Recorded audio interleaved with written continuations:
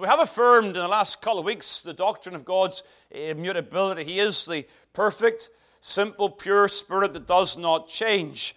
And again, I'm not going back over the material to defend the doctrine of God's immutability. It's very, very clear, both in terms of the scriptural texts themselves and also the theological understandings of God's being as that perfect, pure, simple Spirit.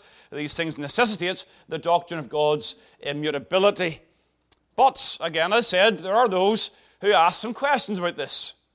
If God is eternally the same, surely then in creation we're seeing a change in God. And the thing is, God is doing something for the first time. So God is eternally God, but now, language is used, now God is creator. We touched this last time, and I made the point that God's immutability does not render God inactive. It doesn't mean that God doesn't act in certain ways or do things for the first time stepping into history. But it doesn't undermine the doctrine of God's immutability. God's first work of creation does not make him a creator. He is eternally the creator. He doesn't become creator when he creates. Creation is part of his one eternal, perfect, simple will. He's got this thought in his eternal mind, if you like, of creation. It doesn't begin. There's no starting point. Yes, the act occurs in history, but it is eternally in the mind of the unchanging God. You know, it's like someone, they go through college and they train in construction. And they decide to themselves, well, I'm going to build a house. Well, they don't become a builder just when they complete their first house. It's what they are in the background. They are that before the event. Right. There's finite understanding in those things. I understand that. God is infinitely and eternally a creator, but the act does not make him who he is. He's unchangeably the creator.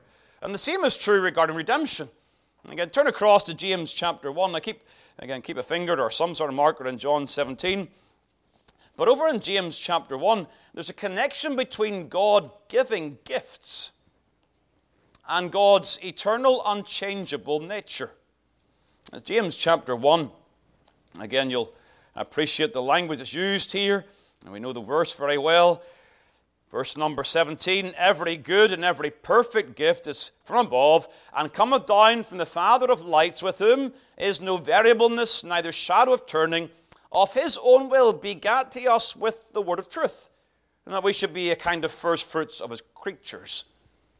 Again, there are several doctrines contained in those verses, but you'll see on the surface the truth of God's immutability. God is without variableness, neither shadow of turning.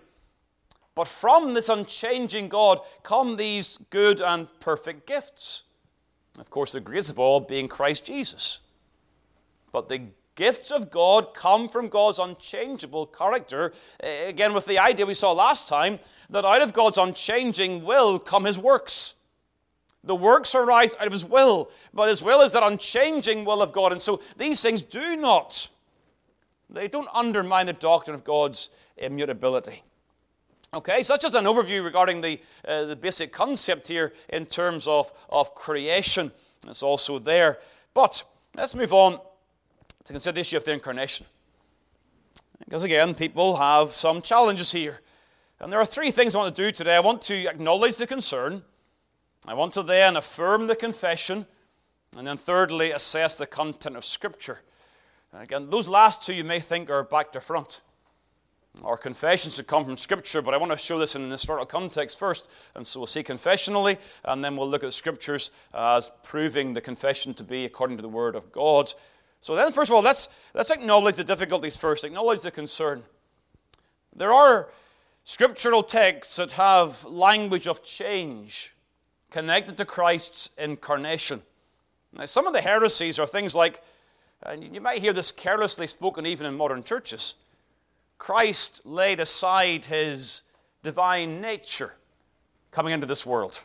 Or Christ laid aside his deity as he came into this world. Even language like Christ must not be supreme being, because God is immutable. And so there are those who affirm God's immutability and then say, well, Christ cannot be supreme being because there's change in the person of Christ. And so these things are complex but have to be understood. Tonight we're going to look in John's Gospel, and we'll see even in John's Gospel there's language of change. Again, I'm not going to turn you to those verses right now, but there's language of he came from heaven. He was sent from the Father. That language of change in connection with the Lord's coming into the world. He was somewhere, now he's here. There's a connection, there's change in terms of the language of the incarnation. But note please John 17 and the verse number 5. One of the most challenging references, again, to the truth of the immutability of God and the person of Christ Jesus. Says, and now, Father, glorify thou me with thine own self, with the glory which I had with thee before the world was. Now, if we're not careful, we could define the word glory there and make it synonymous with deity. I've laid aside my deity, now restore that to me as I enter glory with thee. That's, again, how some people have misunderstood that reference. It's not discussing that, and we're going to come back to that later on. I'm just showing you the language, the concern here. Well, here's a text that does speak of change. Again, you think of that in comparison with Isaiah 53. No form, no comeliness that we should desire him. There's a humility in Christ's world. These are challenging texts. You turn across to 2 Corinthians chapter 8. And again, you'll see it here, 2 Corinthians chapter 8. Once again, language here of change. The text often preached on at this time of year. It's a wonderful incarnational text in many ways. And it says in 2 Corinthians 8, verse number 9, for ye know the grace of our Lord Jesus Christ, that though he was rich, yet for your sakes he became poor, that ye through his poverty might be rich. So you see the difficulty, don't you? You see again language of change here. His richness and now his poverty. And so what do these things mean? How must we define these things that we don't end up denying the deity of Christ Jesus in light of his immutability? One more reference, and that is a reference in Luke chapter 2 to Christ's mutable humanity. Luke chapter 2. Turn across there, Luke 2 in the verse 52.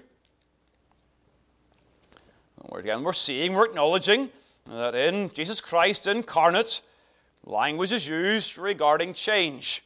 Locational change, doctrinal change, glory change in the language of John 17. And then Luke 2:52, and Jesus increased in wisdom and stature, and in favor with God and man.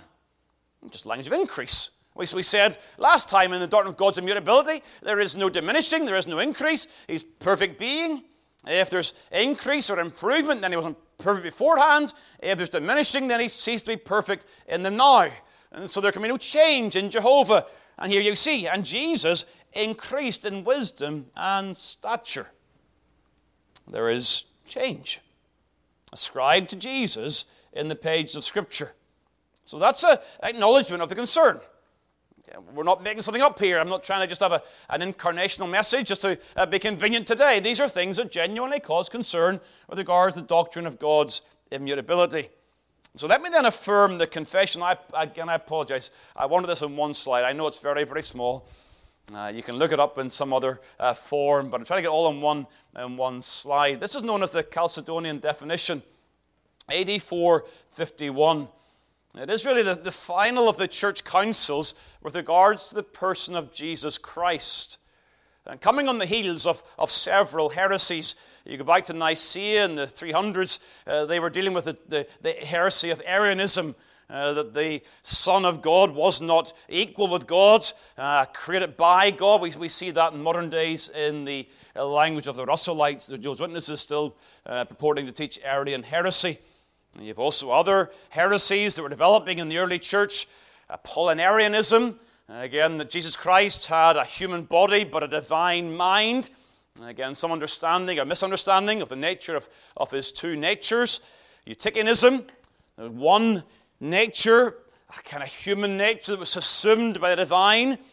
Or in Nestorianism, there were two separate persons. These are historical heresies regarding the person of Christ, and they're all addressed in this definition.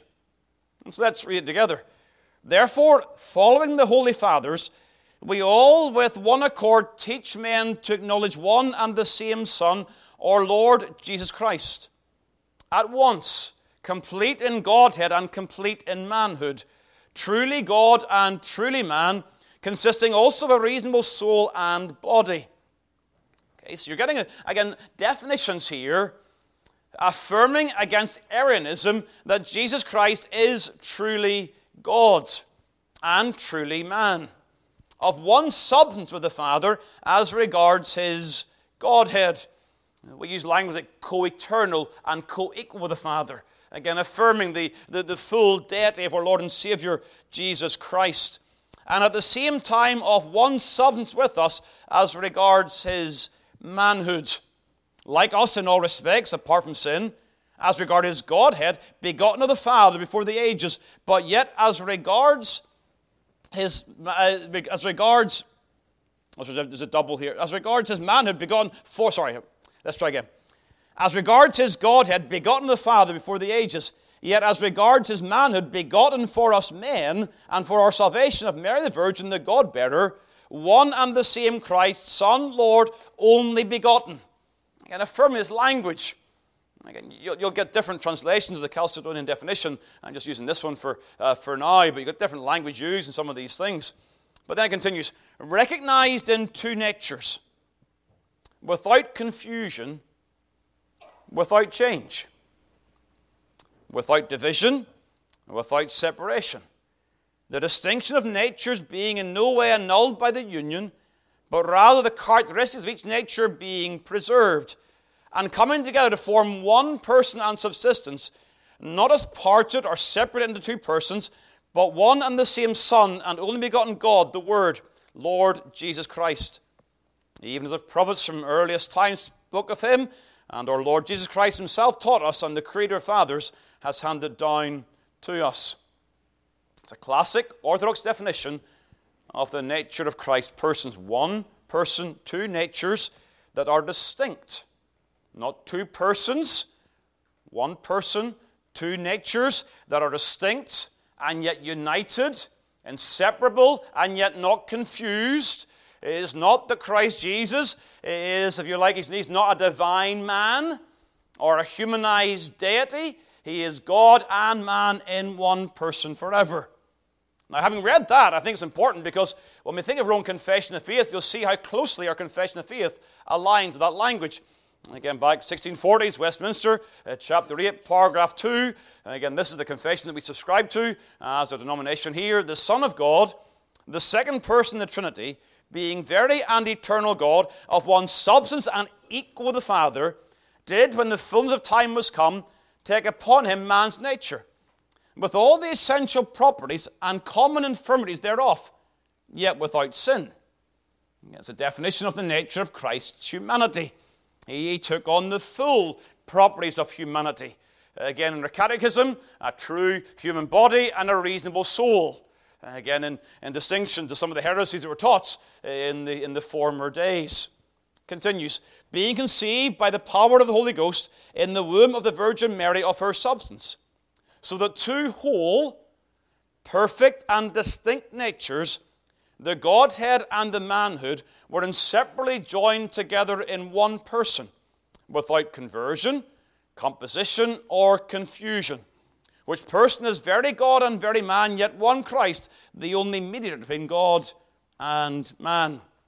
And you'll see the overlap of the language there between the Chalcedonian definition and also the work of our confession of faith. Two whole, perfect and distinct natures, the Godhead and the manhood, inseparably joined together in one person without conversion, composition, or confusion. The word conversion there means change. So Christ, taking a human nature, did not change the divine. And so he preserved the doctrine of God's immutability in the person of Christ by affirming afresh that when Christ took on a human nature, there was no change in the divine. He is the eternally unchanging God. Now, if that is the confessional affirmation, what does the Bible teach regarding this? Well, let's look at just now. I've selected a few of these references just to illustrate the point. Turn, please, to Philippians chapter 2. And again, I hope you appreciate, I'm sure you do, the importance of these things. We go wrong in this, we have no gospel. We have no salvation. We have no Lord Jesus Christ. If we're incorrect in small details here, we will begin to undermine the very gospel. Again, the very simple truth of our reconciliation requires a daysman, a mediator, one who is God and man and can lay his hand upon both. But Philippians chapter 2 again is perhaps the most well-known Christological statement in the Scriptures. And you have again the language of Philippians 2 exhorting humility, of course, exhorting unity in the church through humility. It says here in verse 5, "Let this mind be in you, which is also in Christ Jesus, who being in the form of God, thought it not robbery to be equal with God." And that language is affirming the unchanging deity of Jesus Christ. But the being, if you like, in that past tense sense, who being in the form of God, is going to be defined in verse number 7. It doesn't say here, who is in the form of God. There's a recognition here of a change, but not in deity, but in position and in glory. But it's not a change by subtraction. It's a change by addition. But even the additional change does not remove the deity of Jesus Christ. And so you've got it here in verse number 7. Who being in the form of God, thought not robbery to be equal with God, but made himself of no reputation. How? And took upon him the form of a servant, and was made in the likeness of men. In the form of God, equal with God. He does not have to steal equality with God because it is his by right, verse number 6. It's not robbery, it's not theft for Jesus Christ to say he's equal with God. He is that by right. And that's unchanging. Again, you begin to deny equality with God, you have to remove the deity of Christ. Again, there are those who have taken verse number 7 and taught that very thing. Again, the word that's used here, keno, in verse number 7, is the basis for a heresy known as the kenotic heresy. And the idea was there that Christ, in coming to this world, emptied himself of his deity. And they translate the word there in verse number 7 with the thought of emptying himself. But the thought here is not emptying, but actually adding. He makes himself, he humbles himself. Our authorized version very helpfully translating with the words of no reputation, by taking upon himself the form of a servant. He takes to himself humanity. Humanity is not mingled or mixed with his deity, but it is a human nature in addition to the divine nature. And so there is, again, change. But not in the divine nature, but change in terms of God coming into this world. A locational change. The Lord can refer to his special presence. The Son of God leaves heaven, is sent from heaven into earth. There's a change in that sense of location, and even a setting aside the privileges of glory. The language used in John 17. There's a setting aside of those things. And we see part of this, we'll see this morning, and we look at the transfiguration in Matthew 17. You're seeing the Lord, if you like, assuming again the glory of his kingdom. And so the hymn writer puts it so very well.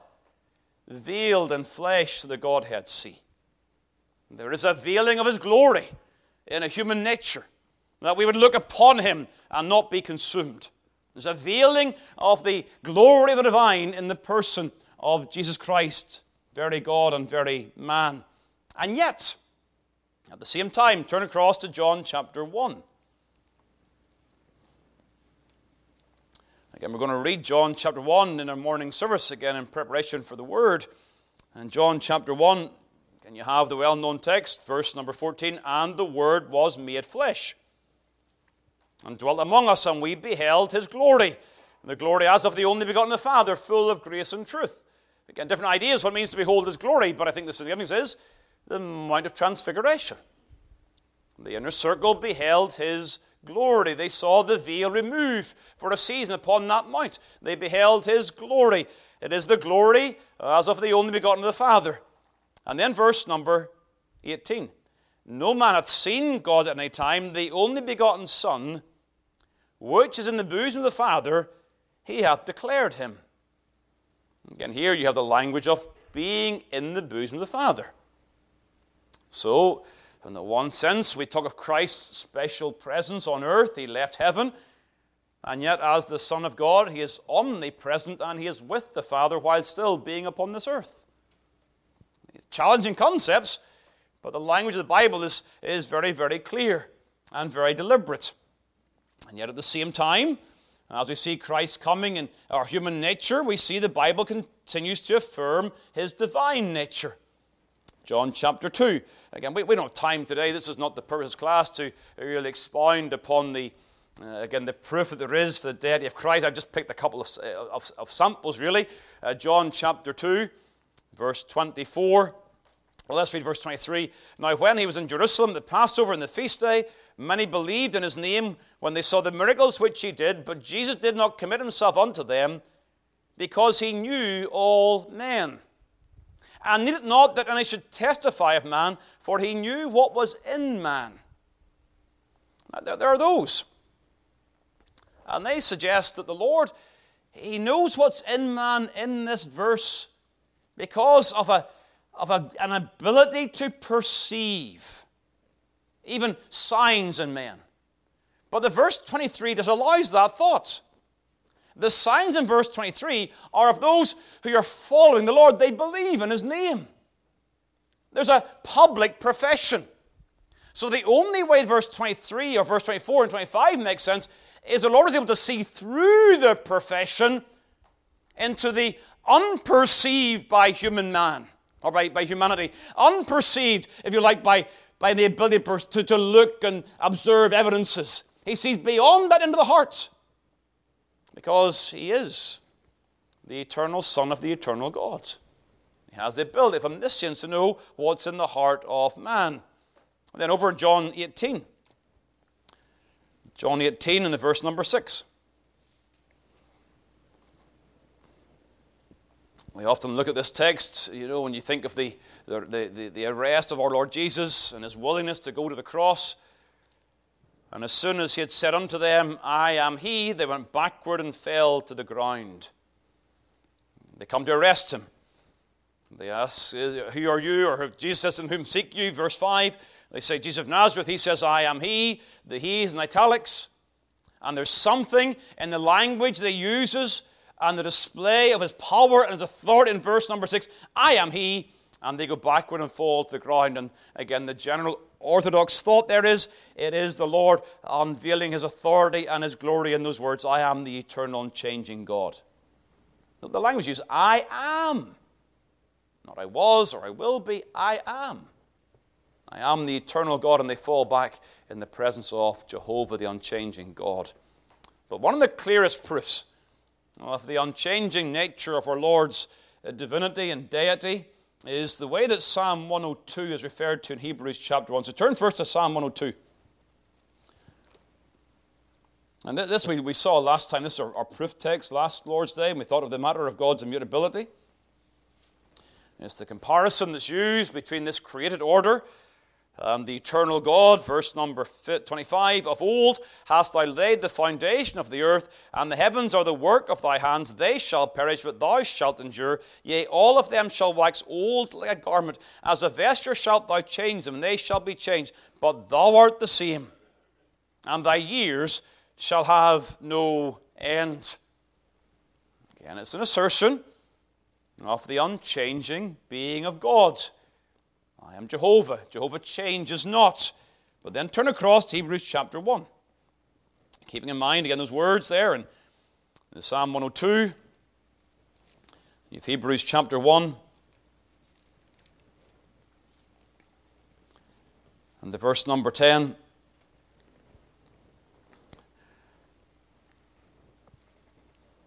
Again, it goes back all the way through that chapter regarding, again, the nature of Jesus Christ and his superiority to the angels. Again, to which angels did he say this and say that? Verse 8, unto the Son he saith, thy throne, O God, is forever and ever. Again, that's also a statement of the unchanging nature of God. And then on down to verse number 10, and thou, Lord, in the beginning hast laid the foundation of the earth, and the heavens are the work of thine hands. They shall perish, but thou remainest, and they shall all wax old as of the garment. And as a vesture shalt thou fold them, and they shall be changed. But thou art the same, and thy years shall not fail. But to which of the angels saith, at any time sit on my right hand? He's merging Psalm 102, then with Psalm 110, and he's making the point that Jesus Christ is the one referred to in the Psalm 102. Verse number 12 is true of Jesus. It's not true of any angel. He is superior to the angels in that he is the eternal, unchanging God. That's one of the foundational truths regarding his superiority. He's not created like the angels. He's the uncreated, eternal God. And that's so important regarding the gospel, because turn across to Hebrews chapter 13. Remember, the same book. The same letter, the same author, drawing together these truths.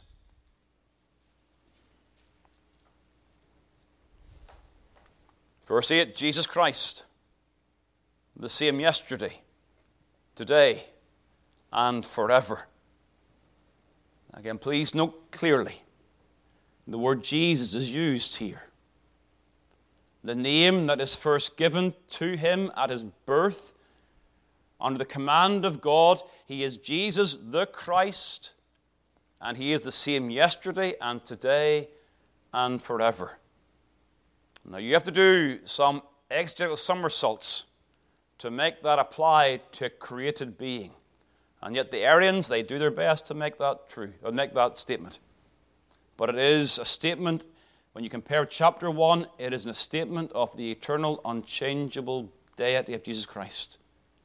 He is the unchanging God. And upon that, I urge you to set your soul. His truth abides forever. He will never deny himself. He is the unchanging Christ.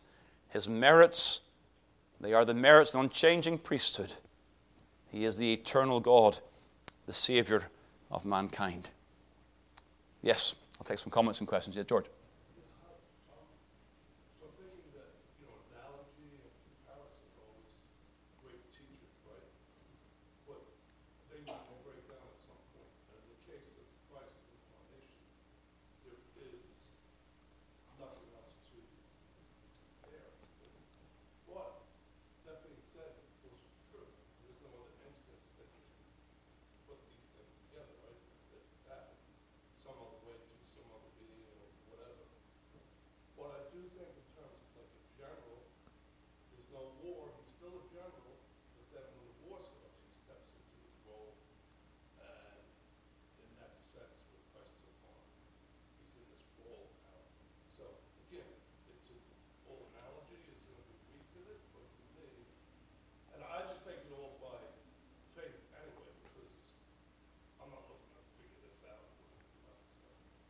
Yeah. No. So, George, and for those watching and listening, George mentioned there's no human natural analogy in this world. But if I can take your thought, George made the thought of a general who rules the army and then steps into the role of a soldier in the conflict. What we do see in the Scriptures is that Jesus Christ, as he comes, assumes the role of Messiah. So he takes to himself roles, offices that become his in his humanity. He becomes prophet, priest, and king. He is eternally sovereign, but he takes himself these roles, and then through obedience, he's exalted and given that name above every name. And so we see humiliation, because what you're seeing in Philippians 2 is really humiliation to exaltation. So we can see the language of role being taken. that he takes himself of a new role. And some people wonder, how is he reigning now that he wasn't reigning before? Well, he's reigning eternally as the Son of God. But the reign that we refer to Christ now is that mediatorial messianic reign that comes in virtue of his obedience to the mission that God gave to him and which he was sent into the world to accomplish. So, yeah, there are no analogies, and that's why, same as with the Trinity, people try to illustrate the Trinity in various ways to bring it down to children's understandings, and so it is with the theanthropic person of Christ Jesus. He's God and man, two distinct natures, one person. There is no equivalent. And so you find yourself saying, can I explain this? To a degree, we can explain what the Bible says about it. Can I illustrate it? Not really, but I can state it. And so you have these, that's why I use the confessions. We have these historical confessional statements defining this is what we teach in this area. And we affirm it again. We say, amen, this is the word of God. And we pray that by God's grace we will not move away from those things. You know what it says in verse number 9? Be not carried away with divers and strange doctrines. You know, the devil will seek to undermine the person of Christ because it undermines the gospel. So let's be firm, be strong, affirm these things today again, veiled in flesh, the Godhead see, heal the incarnate deity. And may God help us to worship him afresh today for his glory and for his name's sake. Let's bow together, please, in prayer at this time. Let's seek the Lord. We'll come back to these other challenges in a few weeks' time. We'll come back to these things, consider them in more detail. Eternal God and Father, we look to thee again. We thank you again for the opportunity to reconsider the challenging and yet glorious doctrines of Jesus Christ. He came into the world to save sinners. We thank you, God, that we who have come to know him, we've come to understand these things to some degree. We see the Bible teaching the humanity and the deity of our Lord Jesus. We affirm these things again today. We praise you, Lord, for your wisdom in bringing about such a plan of redemption that we can be reconciled to God. Help us, O God, to worship thee in a worthy manner, to exalt your name. Guard us, O God, from every strange doctrine. Help us to stray on the straight path of the Word of God, and that we would glorify thee in our lives and with our lips. Bless our worship today. Help us, O God, to honor thee in all of our ways. We pray in Jesus' name. Amen.